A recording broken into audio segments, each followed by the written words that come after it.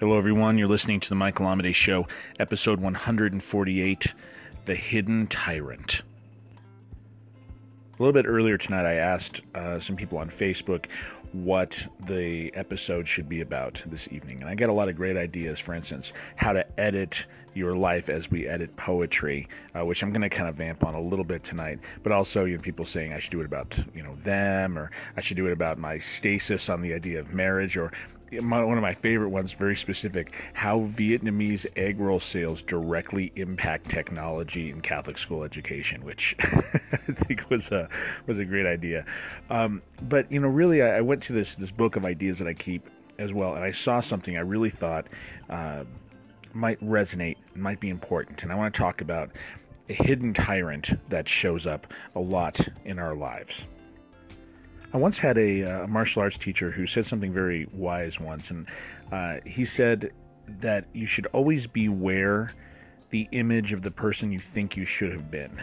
And I think there's a lot to that, but I think it's something that imprisons us, right? We imprison ourselves with our concept of our personality, of who we are, of who we should be, of where we're lacking, and potentially sometimes we think about where we're awesome, but I think we tend to go a little bit more negative with it all of the time. And slowly, brick by brick, we build this construct, this prison that kind of tells us who we are and what we represent and how we're falling short and all of that.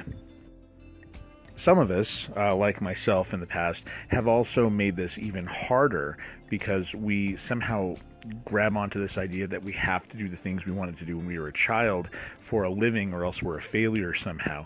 But in reality, when you think about it, allowing your quote, inner 5-year-old to be your career advisor might not necessarily be the smartest idea, but it's something that we end up using as another reason to build a wall around ourselves, or to build or strengthen and fortify this prison that we have ourselves in.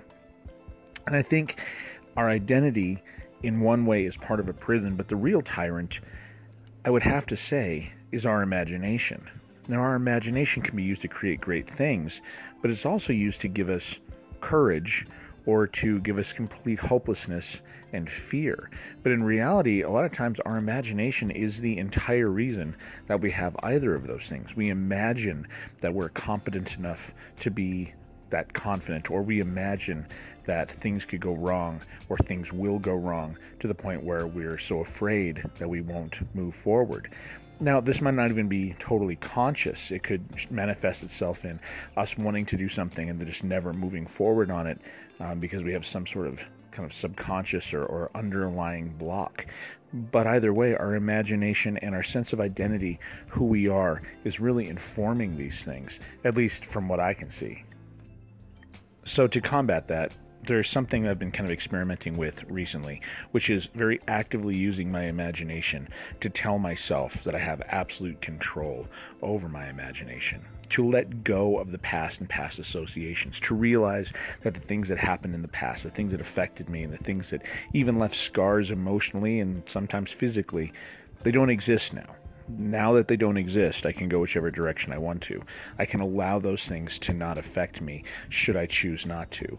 And as I've been doing that, as I've been using my imagination to see things in a non-linear fashion and to also kind of take control of whatever angle I want to come at it from, I'm finding kind of a lightness of being. I'm finding something that makes me feel more and more capable of taking different actions that I might have hesitated on from before. And in the light of this, I've actually created some new goals for the next 3 to 4 months. I'm really excited to be getting going on it. And then I actually have goals going out for longer than that, for about, I want to say 18 months from now. I have some really strong goals that I'm very, very excited about, and I'll be sharing them with you in a goal-setting episode coming up here soon. But I wanted to offer these ideas and this perspective. Maybe it'll help you think about your own life in a different way. I hope it does. I hope it gives you some perspective, whether you agree with it or not, and I hope it's useful to you. Now, for my health update for the day, I woke up this morning, did some stretching, did some meditation, went to the gym, hit my legs, and worked those pretty hard. Came home and then ended up having some coffee and some different stuff throughout the day.